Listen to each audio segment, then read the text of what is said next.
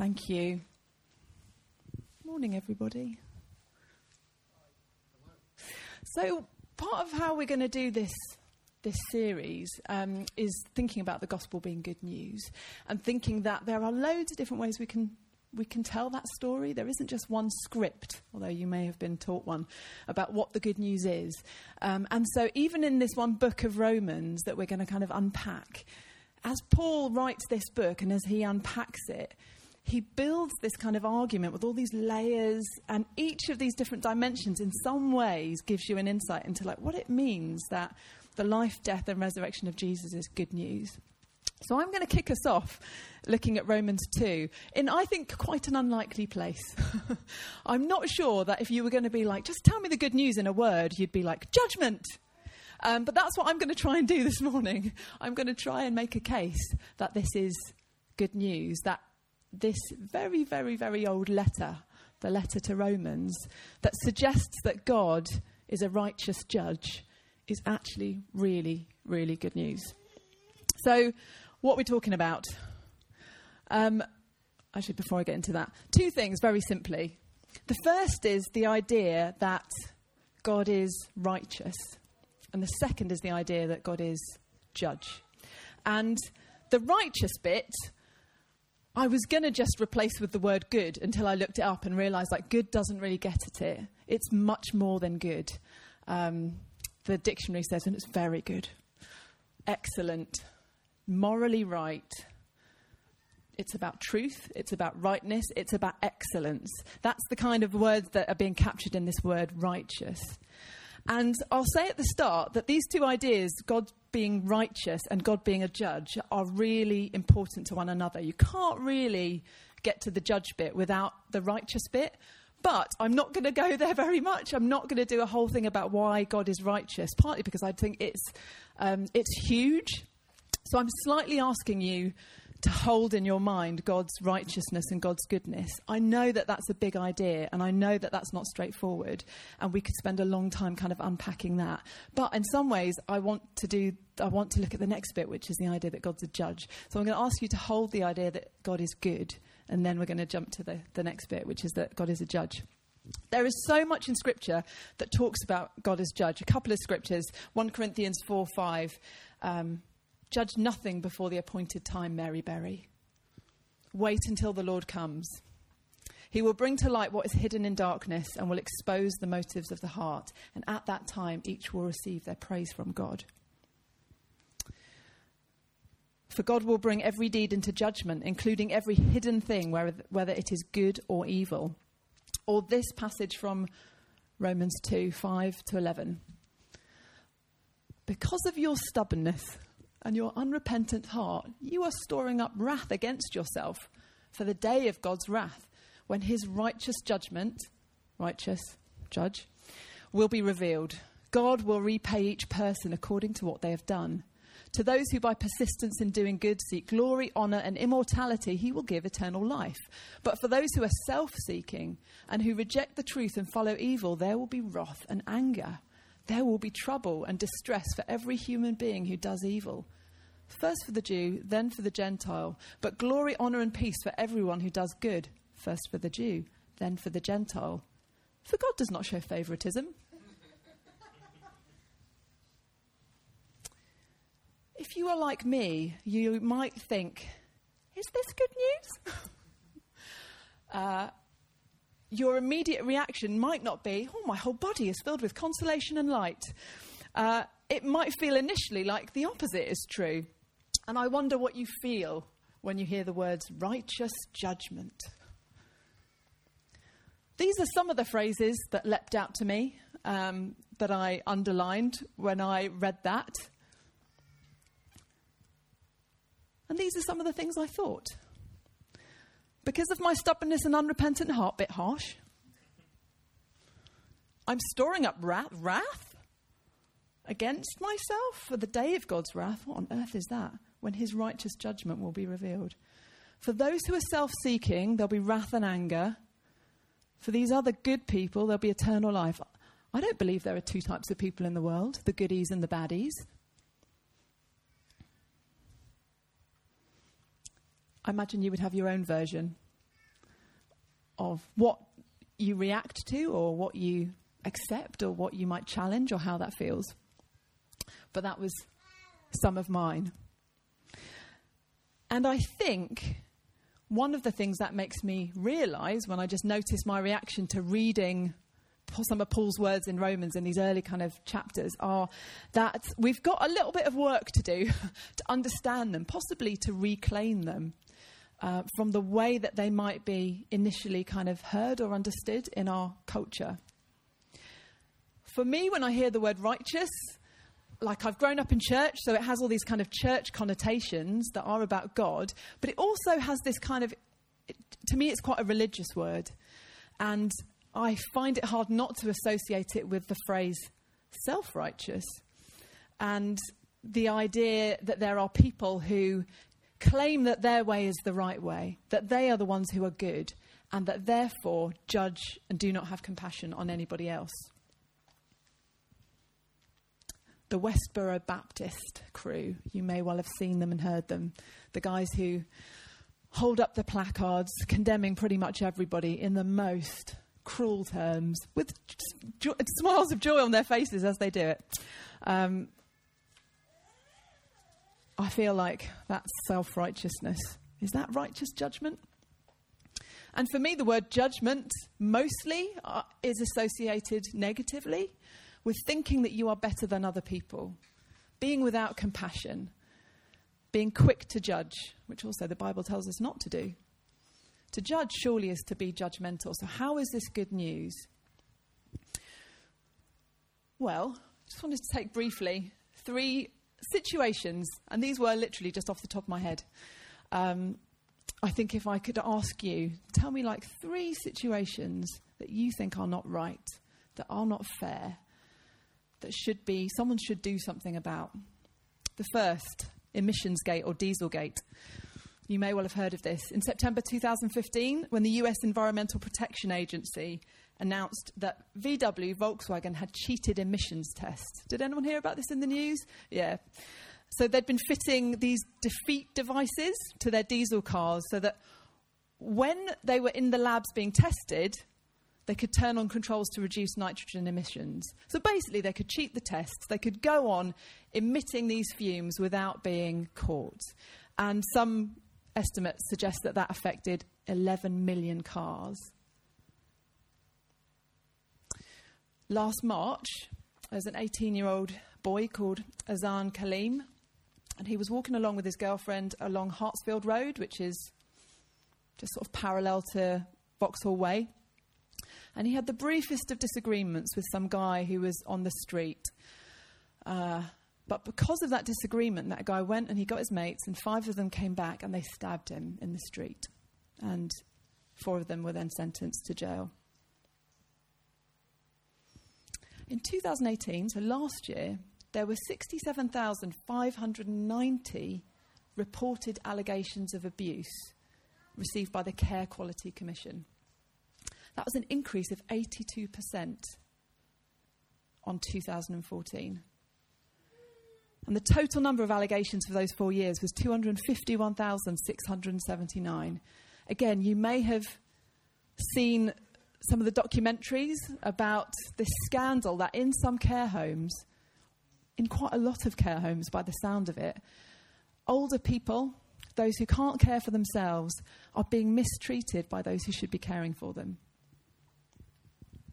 I just picked 3 off the top of my head. We could sit here for hours pooling the injustice that we are aware of, the things that are not right, the things that have happened to us, the things that have happened to people in our family, to our friends, let alone thinking about beyond that. Families, communities, nations, people, groups that have been the subject of small or very large and ongoing injustices. Domestic violence, nepotism, criminal exploitation, neglect, money laundering, unequal trade deals, cover-ups, trolling, warmongering, sex trafficking.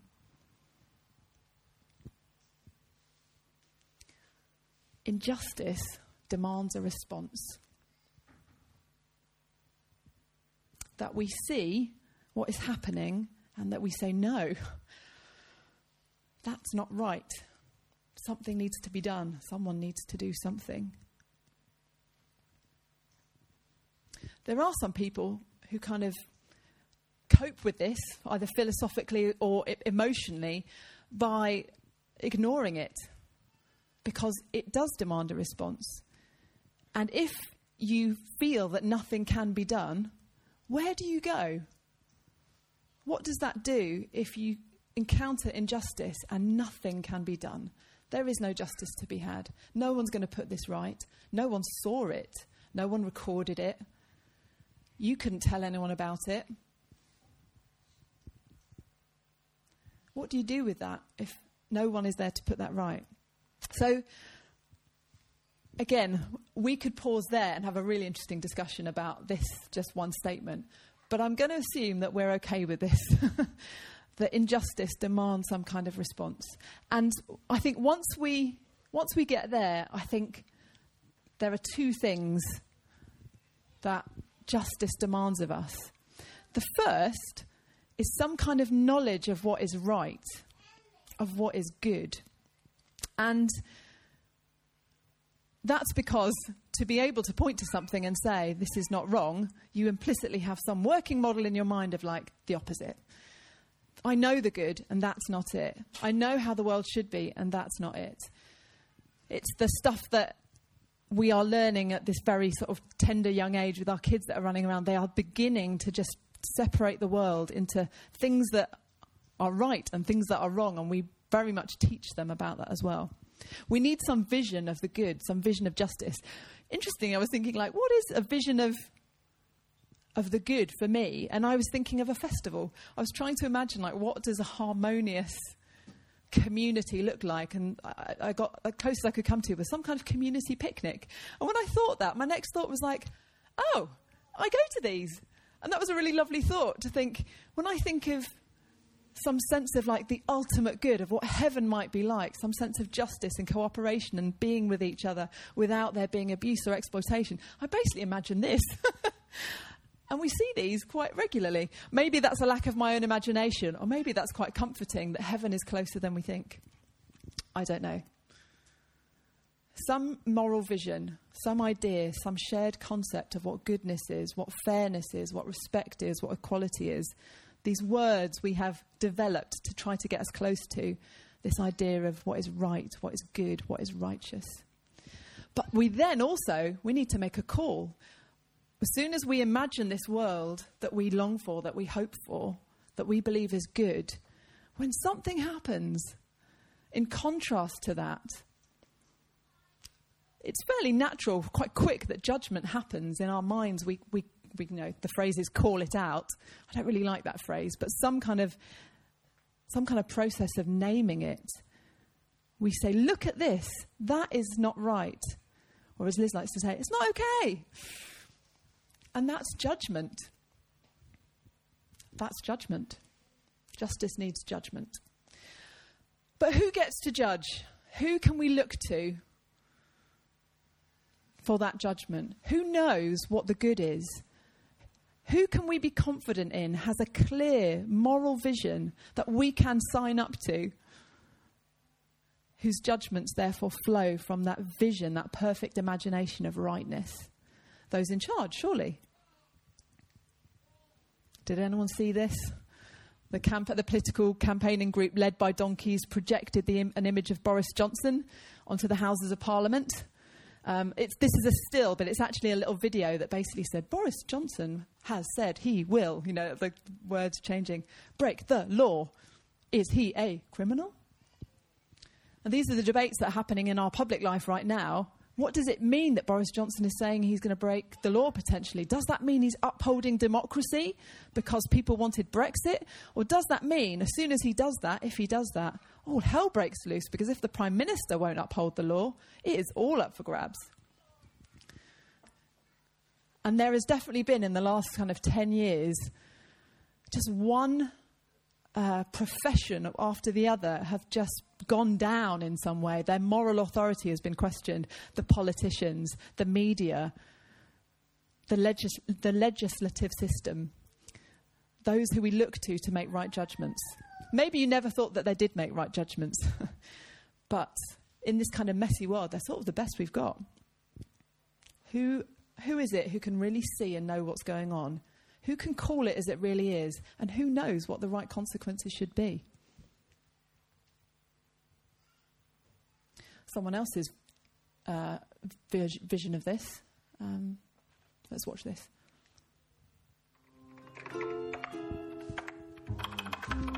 So, this is the main feed. Every action by every human on Earth is recorded and then sent here to be assigned a point value based on the absolute moral worth of that action. For example, a couple in Osaka, Japan just decided to have a destination wedding, negative 1,200 points. Oh, and it's a destination theme wedding, negative 4,300. The theme's Lord of the Rings. They're basically doomed. Ah, here's fun. This means that someone has just done something which has never been done before. Richard Moore of Sugar Land, Texas, hollowed out an eggplant and filled it with hot sauce and nickels. And amazingly, it's not a weird sex thing. 99% of all new human behaviors are weird sex things, but not in this... Oh, no, it is a weird sex thing. Yeah.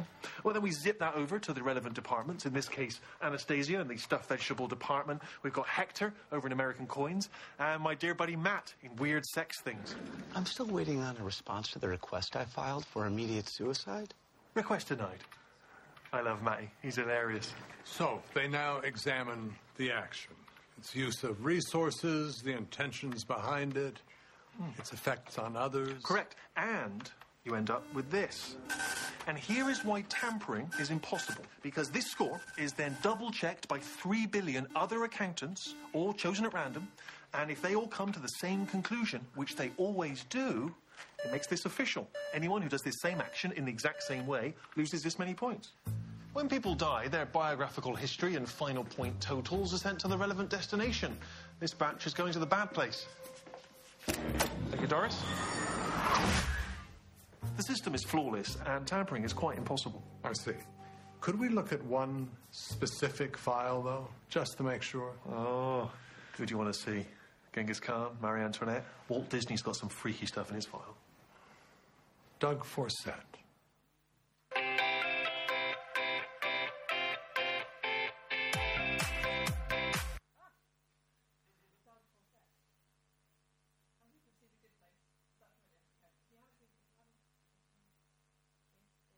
Not seen The Good Place. It's really good. And I can't even remember the deal about Doug Forsett. What was the deal with Doug Forsett? Was it that he was the best person who'd ever lived? He figured out the system. Yeah, to be ultimately good, he had to drink his own weed to minimise his impact on the environment. Oh, it's really good. I think this is a brilliantly imagined version of what happens if you try and conjure a watertight system where correct assessments are made of all human actions. Is this what it looks like when administrators do it? That bully who tore your self-esteem to shreds when you were kind of 10, that's okay because it's recorded by the computer. And it's double-checked by 3 billion accountants in The Good Place. Or, conversely, that time when you sacrificed so much for that person and nobody paid attention, they didn't even appreciate it. It's okay because your points are recorded and your data is secure. One of the things that I think is really interesting once you start thinking about this is that throughout Scripture, God as judge is present from beginning to end. So Adam and Eve's children, Cain and Abel, you may know the story depicted here. Cain kills Abel over a disagreement about how God receives or appreciates their different sacrifices. And God basically says, "Where is Abel?" to Cain, and Cain lies. And the Lord says, "What have you done? Listen, your brother's blood cries out to me from the ground, and now you're under a curse and driven from the ground." So from the very beginning of this story, God sees and is saying, actually, I mean, the way it's expressed is so powerful that this injustice, this murder, this blood is crying out to me for some kind of vengeance, some kind of justice, someone who saw that, even though Cain tried to do it in secret, and someone who's going to do something about it. And there is punishment. He says, when you work the ground, it's going to no longer yield your crops. You're going to be a restless wanderer on the earth. Interestingly, Cain's then saying, my punishment is more than I can bear. You're driving me from the land and I'll be hidden from your presence. I'll be a restless wanderer on the earth, and whoever finds me will kill me. And the Lord says, not so. Anyone who kills Cain will suffer vengeance 7 times over. What? I don't know. But clearly, God is acting as judge here, saying, well, you did this, therefore this is the consequence. But anyone who kills you, it's not a free-for-all now. There's going to be vengeance 7 times over for them. Be interesting to get into that one. And at the very end, there aren't many pictures that I can find of Jesus not looking white and bearded as judge in the final judgment. But at the very end in Revelation 22:12, the very end of the Bible, it says, look, Jesus saying, I am coming soon. My reward is with me, and I will give to each person according to what they've done. I'm the Alpha and the Omega, the first and the last, the beginning and the end. So at the very beginning, at the very end, God shows up as judge. And whatever that final judgment is, it is Jesus who is doing that judging. And I think that's important to hold, because we know something about the character of Jesus, of what Jesus cares about and how Jesus acts. And that tells us something about that final judgment. That everything will be brought to light. Nothing that was done in secret, no injustice that was covered up, nothing that wasn't seen, nothing that wasn't disclosed will not be brought out into the light. Everything will be seen. And the one who can tell good from bad, who ultimately knows the points, I don't think it'll be points, will understand what has happened and what the consequence should be. And ultimately, God's mercy will triumph over that judgment. And what about in between? I just thought for a moment, like in the, maybe we don't have time for this, I don't know. How are we doing time-wise? We've got okay. Maybe just if you could turn to a few people near you, just take like 3 or 4 minutes. If you went looking for the bits in between Genesis and Revelation, what comes to mind around God acting as judge? Can you think of any stories or times when God acts as a judge? Share a little bit. Should we pull some of the things we've been noticing? Would a few people just shout out some of the things that came to mind? Where's God as judge? Noah's Ark. That could have been very much retitled, couldn't it? Just like genocide. But yeah, Noah's Ark. Yeah, a few kids' books sold. Noah's genocide. Yeah. I guess the focus is on the ark, the saving, isn't it, rather than the dying. But sorry, yes, the flood. Lot's wife, who looked back over her shoulder when she was told not to and turned into a pillar of salt. The woman caught in adultery. Why is that judging? Because Jesus sort of basically tells them all not to judge. Okay. Does he judge her? What do we think?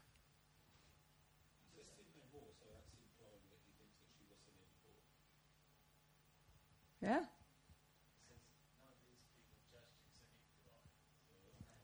Yeah.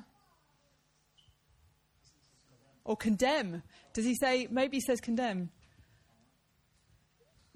No, and I think he might say condemn.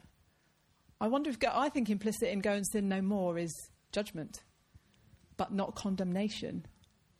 Are those things different? Any other things? Maybe condemnation is the consequence. The judgment is, yes, it's clear you were not doing something right here, but you can walk away, but don't do it again.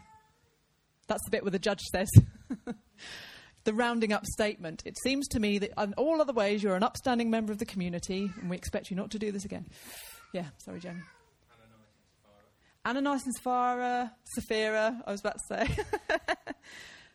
who, in Acts lied about money, got killed. yeah. Didn't give enough to the offering. Yeah. Andrew's new tactic. And Peter's like, you didn't have to give anything. Why did you say you gave it all? And say, yeah. It wasn't that they didn't give enough, was it? It was that they lied. They lied about the percentage. Golly. Anyone else? Anything else? Yeah. There was, in many ways, the prophets were just the mouthpieces of God's judgment, weren't they? Just over and over again. Look what you've done. Look how you're failing the poor. Look how you're failing to behave rightly within your own community. Look what your kings are doing. Yeah. I mean, I think we could carry on for a long time, but I think there's a lot of judgment when we look at it. There's a lot of stating what is going on is not what should be going on. Identifying it and saying, this isn't right. This is not good. Sounds like Fabian's going, girls.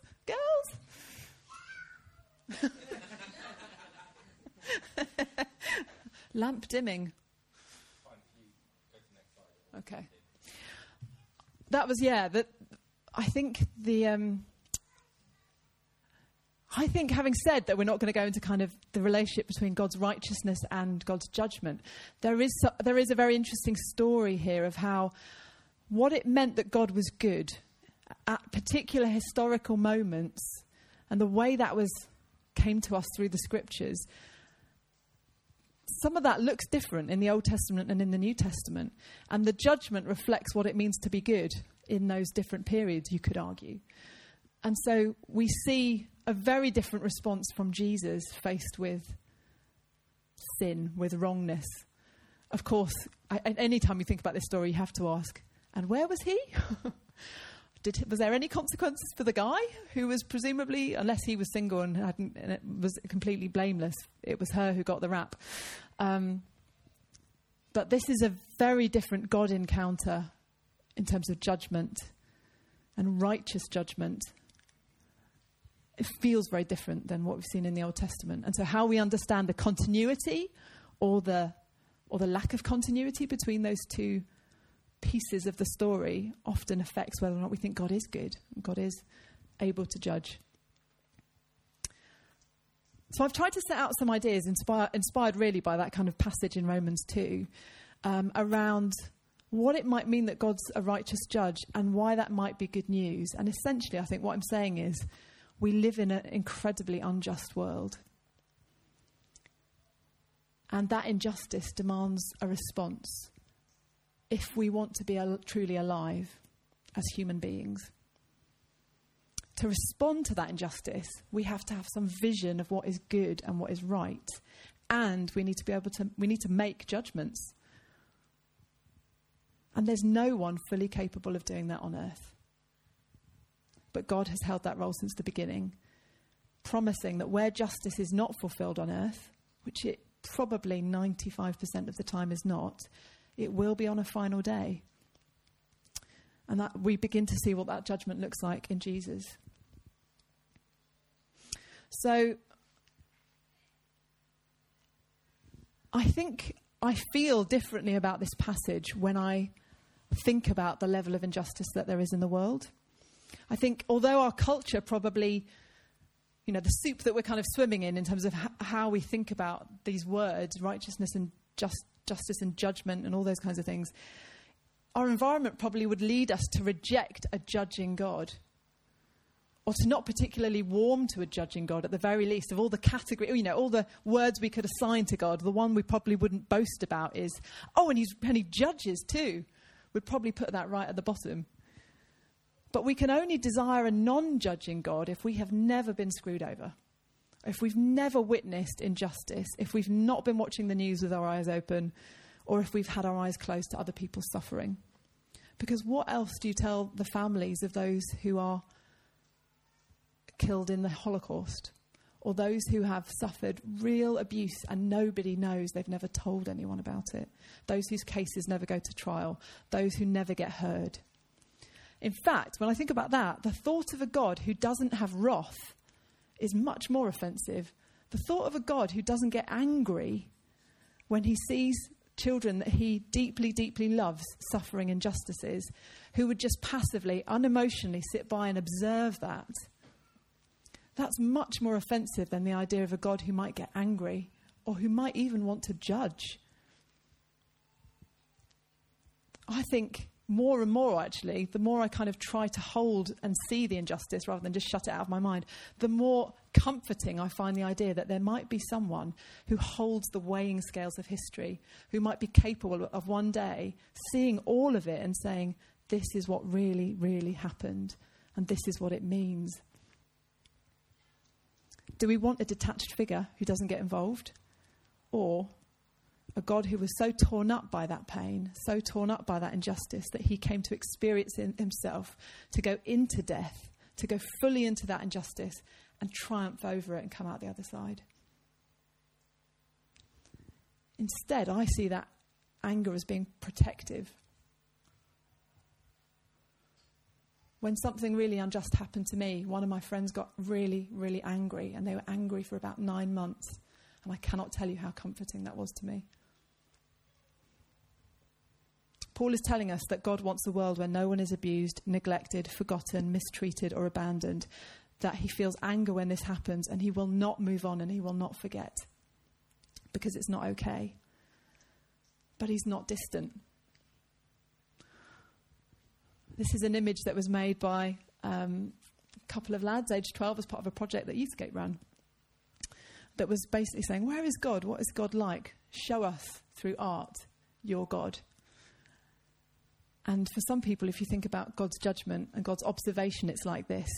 God is like the administrators in The Good Place, capable of recording, but far away and doesn't really care. So an accurate recorder, but just a piece of tech.